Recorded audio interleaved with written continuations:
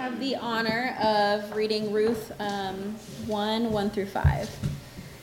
In the days when the judges ruled, there was a famine in the land. So a man from Bethlehem in Judah, together with his wife and 2 sons, went to live for a while in the country of Moab. The man's name was Elimelech. His wife's name was Naomi, and the names of the 2 sons were John. Mahlon and Chilion. Yep. They were, oh good Lord, they were Ephraim. John. Great, thanks. From Bethlehem, Judah. It's not like I studied this. Yeah.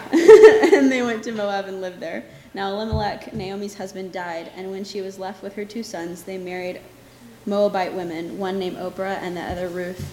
After they had lived there about 10 years, both Mahlon and Chilion also died, and Naomi was left without her 2 sons and her husband. This is the word of God.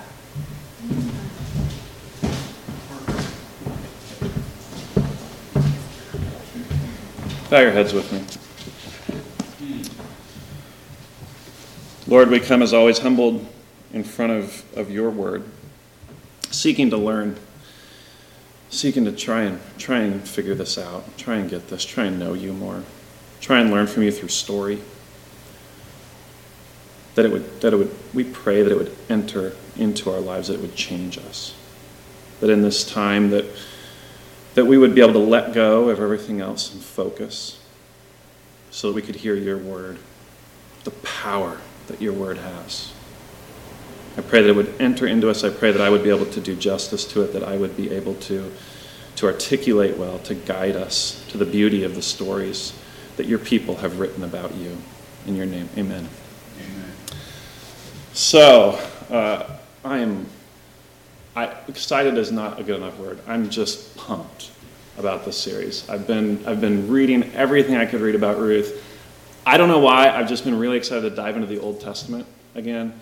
The Old Testament is, I think, a sort of stumbling block for many of us as Christians to wrestle with the Old Testament God as if it's a different God than the New Testament God. And Ruth is this incredible story. This story, it's just a beautiful, beautiful story. Ruth is a story about kindness, friendship, loyalty, that transcends ethnic boundaries, that transcends racial boundaries. It's a story about widows. It's a story about care and loving kindness from people of God. It's an amazing, amazing story. And it's set in a pivotal, pivotal time. By the way, how many people know the story of Ruth? How familiar are we with the story of Ruth? I think there's some knowledge of Ruth, and most of us grow up. Here's how most of us grow up with Ruth in like Sunday school Ruth, right? Here's sort of like the moral of the story of Ruth that's commonly taught, I feel like, is that it's kind of a romance. It's like the Bible's love story, right?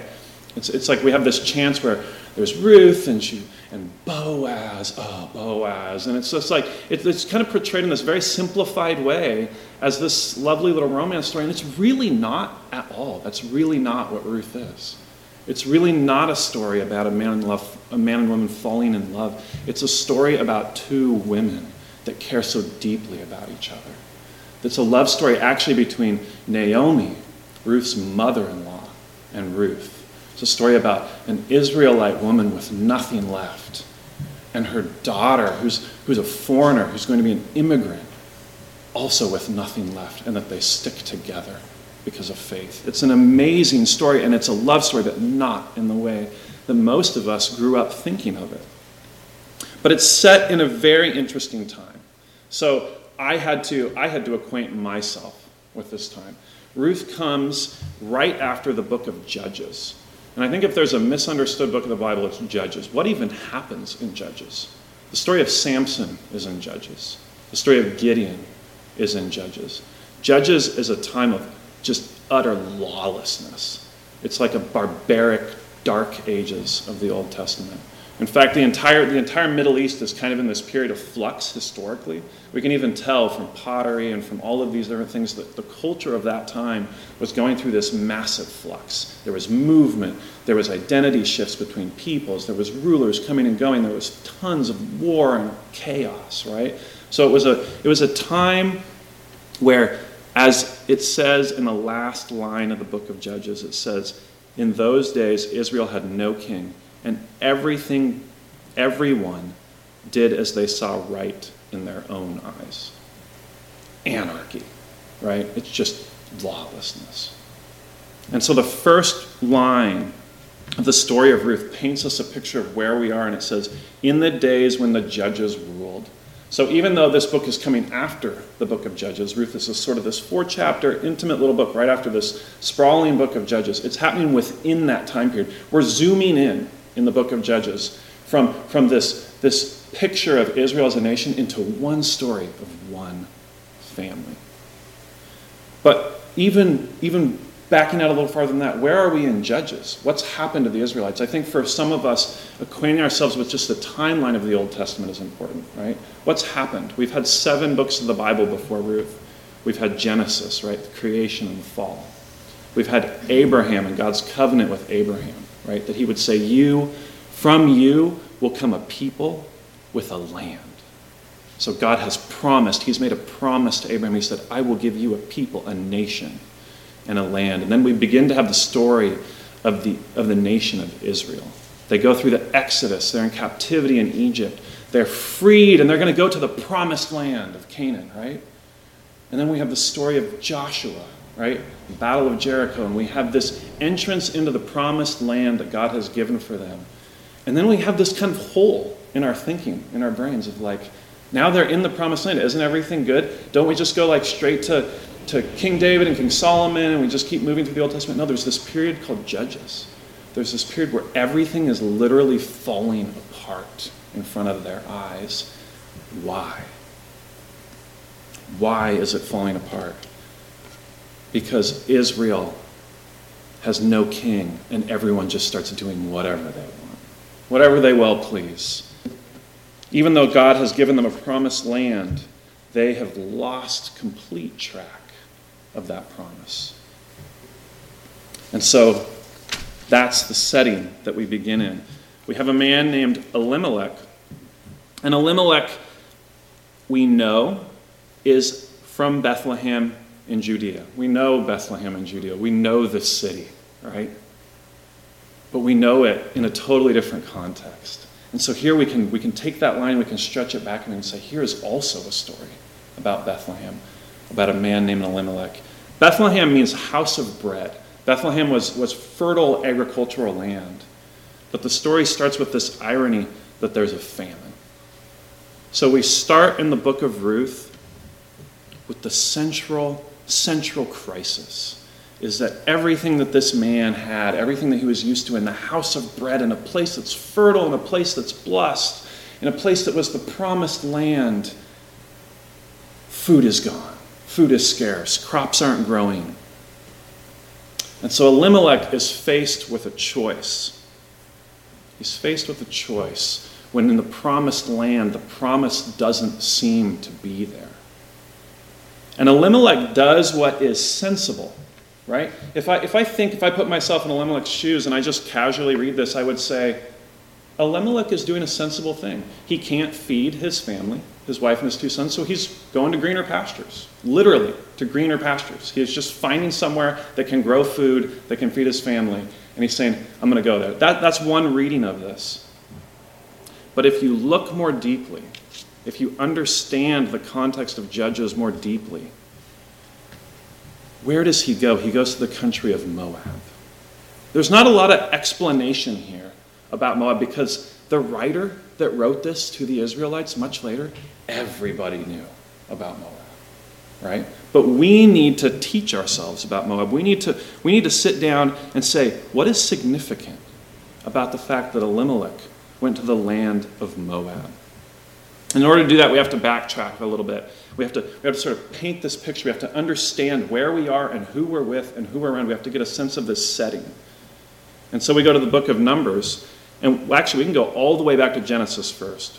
The land of Moab, the people of Moab, originated with an incestuous relationship between Abraham's nephew Lot and his daughter, right? So it already begins, this whole land begins out of a disobedience to God's will. That's the start of this nation, of this people. It's really important that we understand how these kind of nations work in the Old Testament. right? This is not the same kind of New Testament thinking we have. God has ordained, and he said, this is my people, this is my way, this is my law. And when people rebel against that, the sins of the fathers trickle down and affect thousands and millions of people, right?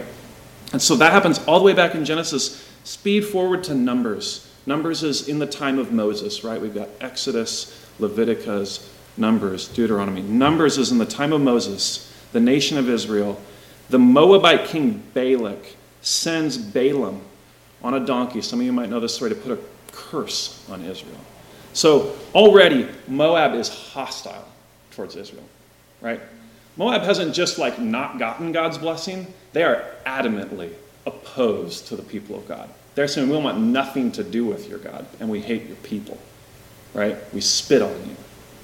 The Moabites have disowned that. They've said, we don't want that. But then get this. In Numbers 25, we see that the men of Israel have had historical problems with the Moabites. It says in verse 1 through 3 in Numbers 25, the men began to indulge in sexual immorality with Moabite women who invited them to sacrifice to their gods. The people ate the sacrificial meal and bowed down before these gods. So Israel yoked themselves to the Baal of these people, and the Lord's anger burned against them. So we know that Moab is probably not the place Elimelech should be going, right? It's pretty clear, and it was pretty clear to Elimelech. There's no way Elimelech did not know the stories of the Moabites. Because even in the time of Judges, if we go to Judges 3, even in the time of the Judges, it says, again, the Israelites did evil in the eyes of the Lord, and because they did this evil, the Lord gave Eglon, king of Moab, power over Israel. Getting the Ammonites and the Amalekites to join him, Eglon came and attacked Israel, and they took possession of the city of palms, which is Jericho. The Israelites were subject to Eglon, king of Moab, for 18 years. So, Elimelech says, we have famine in the promised land. I don't know what to do. I think I need to go find food. I'm going to go to Moab, and I'm going to go figure this out. To the nation that literally held my nation hostage, that put us into captivity, that came and ran over us and exacted all of probably our food and taxed us and took our things, marauders, right? I'm going to go to them. This is a little bit like, if you're familiar with the movie Schindler's List, right? This is a little bit like Schindler saying, I'm going to go make my business by selling goods to the Nazis, right? This is what Elimelech's doing. He's making a choice. He's saying, I need to prosper. I need to provide for my kids. So I'm gonna get a little me for me here, however I have to do it, right? Everything I know, every value that I've been taught, I'm going to put it aside because that God has brought famine to my land, so I'm going to go get me some food. That's the mindset of Elimelech. So can we say that Elimelech was just a wicked, evil person? No, he's not killing people. He's not doing just horrible, egregious things. But in his heart is a heart of rebellion. Rebellion against God. And that's how this story starts. The story starts with an emptiness. But I want to be clear that the emptiness of this story is meant to lead us to a fullness. I think this is so important when we look at the Old Testament. When we look through the Old Testament, we must understand that God has a people, and those people rebel against him, and constantly, he is providing pathways of grace for them. Because sometimes these people behave just so poorly. It's hard to even, like Elimelech's name means God is king. Literally, his parents named him, and they were very devout, and they thanked God by naming him. God is king. Naomi's name means pleasing. But look what he names his children, Mahlon and Chilion. Those names mean wasted and kaput. Literally, wasted and kaput. Like, they must have had these kids in the famine, right? I mean, we don't know. But, they're like, hey, instead of thanking God by naming my kid God is king, I'm going to name my kid Wasted because, God, you wasted my life and my family by bringing this famine. There is just a deep heart of bitterness in these people. Elimelech and Naomi have hearts that are bitter, and we will see that over time as the story progresses. So we begin with an emptiness and a bitterness. And I think there's no other way to understand this, to understand that it signifies a weak faith, right? There is a weak faith. And Judges would back this up for us. The Israelites in this time are a people that are just weak in faith. In this time of upheaval in the Middle East, in this place, in this new land, they come in and they go, God brought us to the promised land, the land of milk and honey. And they look around at all the gods that people are worshiping and all the things that they're doing and the technological innovations they have and these cultural innovations, and they go, that looks pretty good. Maybe we can still kind of have God be our God and do these other things too, and they begin to sort of erode their faith. It's just as the last line of Judges says, everyone began to do what they saw right in their own eyes. Don't we live in a time like the Judges?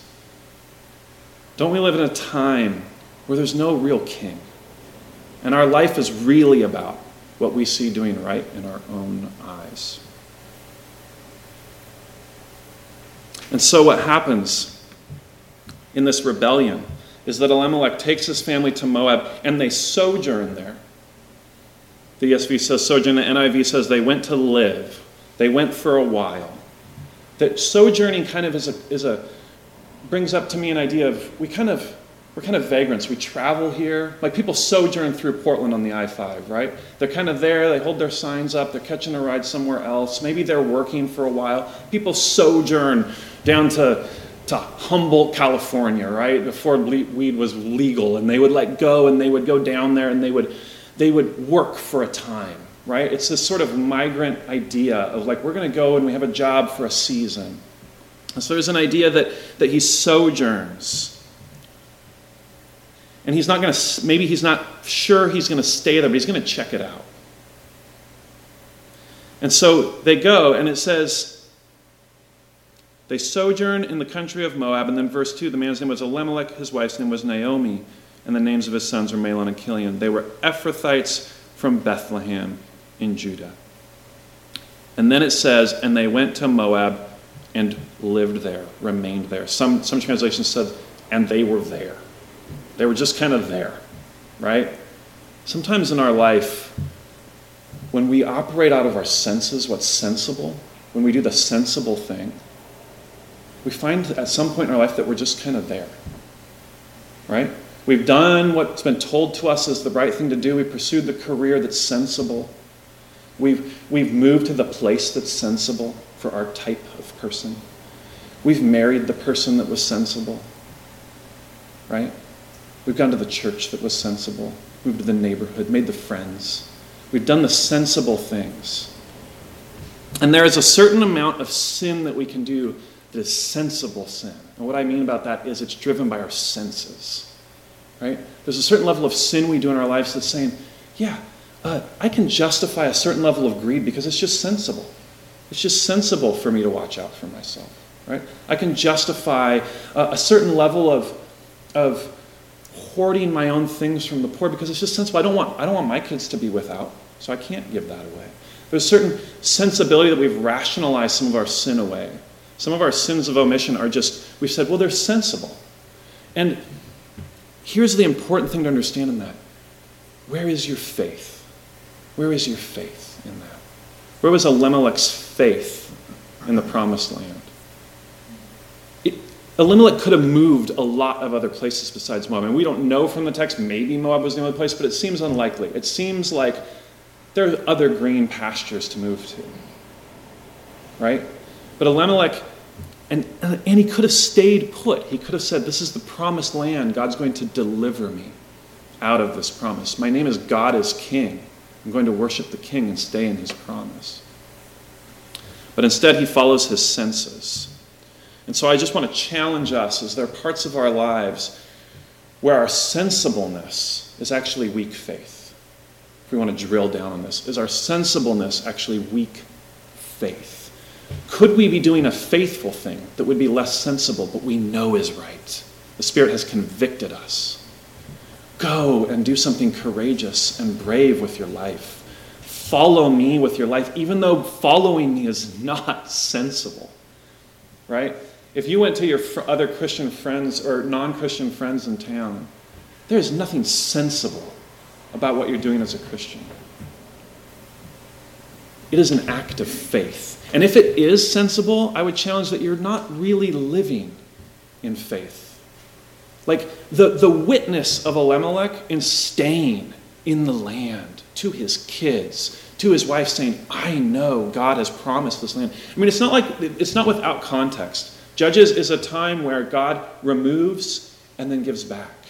He takes away as a way of discipline, and then he gives back, right?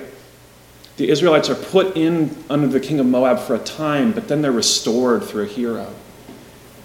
So it's not as if there isn't a sense that God's going to provide, and that our faith ought to be stronger than that. But Elimelech trusts his senses. And so there he is. And so the road that Elimelech really goes on is a road to nowhere. Because it says, now Elimelech, Naomi's husband, died, and she was left with her 2 sons. So for all of Elimelech's sensibility, for all of his smart, rational thinking of caring for his family, he doesn't care for his family at all. In fact, his family now has to deal with his sin in an amplified way. He's now left a widow in a foreign land of people that are hostile, in a place where to raise your children to be faithful to God is going to be very difficult, right? And Mahlon and Chilion, raised in this culture of bitterness, what do? They assimilate. And so first we have Elimelech who has faith in himself, and then we move to Naomi. And Naomi is really the central character of the story.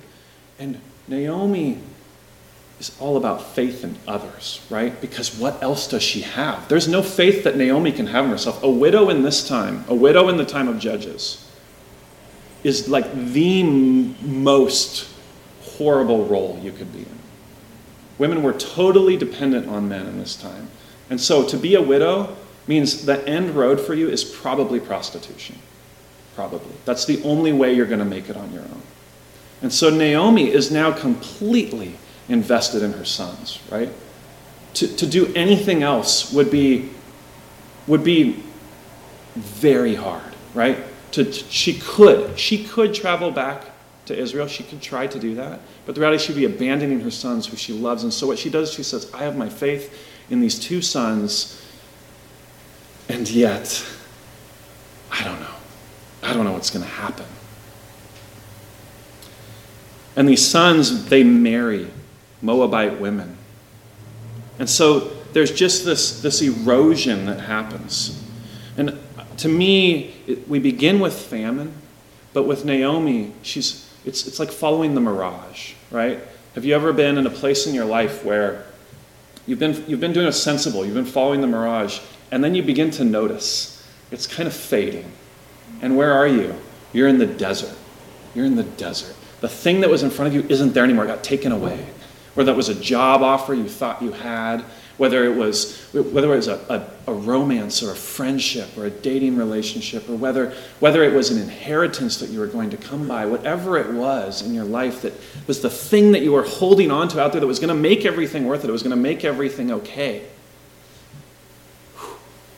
That's what happens to Naomi, right? Her faith is in Elimelech. Maybe he has some way to pull our family through this. And then it disappears. She's been following the mirage. And so she's stuck. And so her sons, they marry these Moabite women, but it's interesting, like, they don't have kids for 10 years. What's going on? They're living in Moab, and they're just kind of living there. There's this sense that they've truly began to take on this identity that God is gone and we are bitter people. We're wasted. And we're just here. We're just doing it. There's a sense that they've gone far enough now that it will cost so much to go back that they'll just stay where they are and try to make their life work. Right? They're not willing to deal with the cost of what it takes to go back. And that really moves us to the crux of this story. In that waiting, in that following, in the yearning for something that's going to work out for them, they too die. And so it's such a bleak start to a beautiful story, right? Here we are with a people that were blessed as God's people, coming from Bethlehem, the house of bread. Everything's disrupted. And they make a series of choices out of a weak faith that puts them in a crisis. And so when Mahlon and Chilion die, here is Naomi left with 2 widows. And in fact, it's really interesting. In certain translations, the NIV doesn't do this. Naomi's name isn't even mentioned. Names are important in these stories. And it just says the woman was left without her 2 sons and husband. And it's even interesting that it doesn't say the woman was left with her daughters-in-law. The woman was left without her sons and husband. Naomi is a woman without, with 2 daughters who are now without. And this is where God is going to enter the scene in such a big way. This is the setup for Ruth. God's power, his design is over this whole story. And even though this is just 5 verses here, right? It seems like not even a sermon can be taught on this. This is just kind of sketching out the basics of where we're at. But there's something really important for us to learn.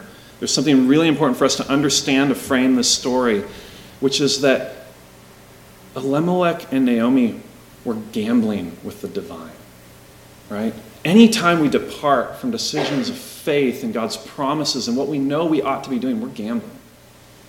God does not promise us opportunities for grace. We're not entitled to them. We don't deserve Jesus on the cross.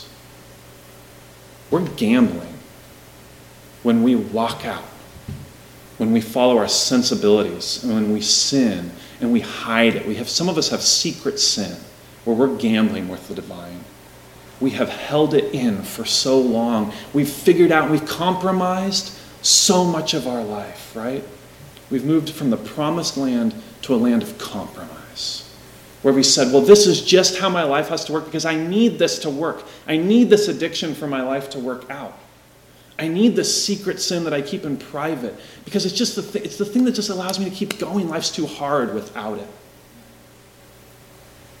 Some of us have that. And what we need is an appreciation for God's power, both for God's judgment and for God's grace. And I think this is where the Old Testament is so key for us, because nowhere is God's judgment louder than in the Old Testament. But some of us, here's our problem with judgment and grace. Some of us we way overplay judgment, right? We say, well, I just hate the Old Testament because God's all about judgment, and God just seems like such a mean, exacting. Why would I want to worship that kind of God? We overplay his judgment, and we downplay his grace, right? Some of us have that view of God of a vindictive, someone we're just afraid of. And then others of us overplay his grace and downplay his judgment, right? We say, well, just forgive me, God. I mean, I'm okay. I'll do okay. And then we just keep on doing the thing. We keep on sinning, right? We have no intention. We say, God, why would you worship a God if God loves everybody, right? There's just the sense that we way overplay his grace. And we say, I deserve it. Like, God wouldn't be a good God unless he just forgave everything I did all the time. And like we're spoiled. We're just spoiled if we get down to it, if we view God that way. And so God says, no, you need to have a healthy understanding of my judgment and my grace. They are 2 sides of the same coin, right? Without my judgment and justice, grace would have no purpose. If there was no result for sin, every story is a retelling of the fall, right? Every story is a retelling of Genesis 3, where Eve goes to the serpent and she believes the lie from the deceiver instead of the glory from the Creator. in our life, so often we're believing the lie of the deceiver. The lie of the deceiver is God is vindictive and judgmental and he hates you. The lie of the deceiver is you can do anything because God loves you and he doesn't care. Right? Like that's the lie of the deceiver. But the true healthy relationship of those two things is to understand that grace has no purpose without judgment. If there were not judgment on the deceiver, on the lies, we would not have a good God. And so Ruth helps us understand that. Ruth helps us understand that God is in control. God is in control, and everything that is happening, whether it's emptiness and famine or fullness, is leading us on a road home. It's leading us to a road to redemption. Megan was sharing with me a post of a friend of ours that's a Christian, and I loved this. She said, it came down to this crux in the garden, that only God can create. Satan can't create anything, right? He can't create anything. Only God can create. God is in control. All Satan can do is distort all of the creation, to whisper those lies into us so that we would not trust the Creator. Another way to look at this is that everything that happens in our life, if God is in control, right? If God is in control in this time of Ruth, then the famine is a test. The famine is a test for a man or a woman of God. What are they going to do in faith with that circumstance? But here's what Satan does. He introduces temptation. So the struggles in your life are tests from God, and Satan introduces temptation. He says, I'm going to take that crisis and that decision, and I'm going to put a few little lies in there for you. I'm going to say, yeah, but God's mean. He shouldn't be creating a famine for you. You deserve better. Go and get it. Elimelech, go and get what you need. Because you have a horrible God that he would give you a famine in your promised land. You see that slight turn of a test? That the fruit of a test is godly character. And we will see in Ruth the incredible results of the test of both a man and a woman who decided, I will have godly character. Or you can have the temptation that is introduced when you take that test and you say, I'm going to follow the deceiver. I'm going to follow the person who has no power to create, whose life is full of bitterness, and who is lying to me that they have the answer. And I want us to let us take this judgment, this grace, this testing. And over the next 4 weeks, when we review this story, I want us to let us lead us to the cross. I want us to see how every story in the Old Testament points to Christ. Ruth is an interesting book because if we zoom out again on this intimate story, right, we're back out in Ruth in the context of the Bible, and we see Judges is coming before it, 1 Samuel is coming after it. What happens in 1 and 2 Samuel and then 1 and 2 Kings? Ruth leads us. The story of Ruth is going to lead us to a king. It's going to lead us to a king for the nation of Israel. To the most stability Israel will have, a time of fruitfulness for them. But more importantly than that, at the end of this story, we will be led to a forever king. Not just for the nation of Israel, but for all people. For Ruth the Moabite. For us. We will be led not just from an earthly king, but to a divine king. So going on to verse 6, I'm going to give us just a little sneak peek. There's our cliffhanger, right?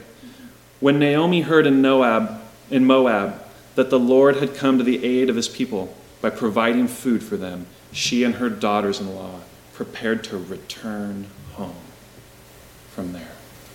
So this is a story about a homecoming, about a return to the promised land. And I want us to remember that in all of God's judgment and all of the things where we look around and we say, this life is too hard and I can't believe in a God who would create this. To know that in all of those crises, God is paving a path home for us. He had his son die on the cross for us to open up the opportunity for grace, a gift, not something we deserve, not something we're entitled to. We can't wait on it. We can't gamble with it.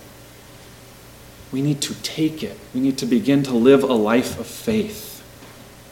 God uses emptiness to reveal and transform, right? He uses this emptiness to reveal our heart.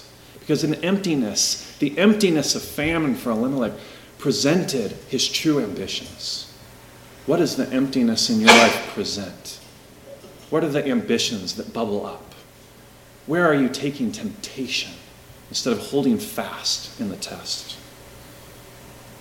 Have you left or are considering leaving the promised land for a compromise? Are there places where you're just saying, God, it's too hard? Everywhere around me, I see people doing the sensible thing.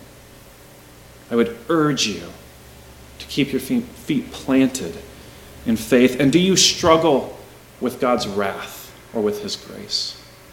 Do you struggle with that? I would urge you to read Ruth and see the tremendous grace that God has in store for us. Let's pray. Lord, as always, we're excited to dig into your word, but we're challenged by it. I pray over this next month that you would give us ears to hear your word, that you would give us the capacity to feel the truth that your Spirit has in store for us as we read this, as we listen, that it would open our hearts, that we would be changed, that in the centrality of your word, that there would be transformation in us, God, so that we may be your people in this city. Pray these things in your name. Amen.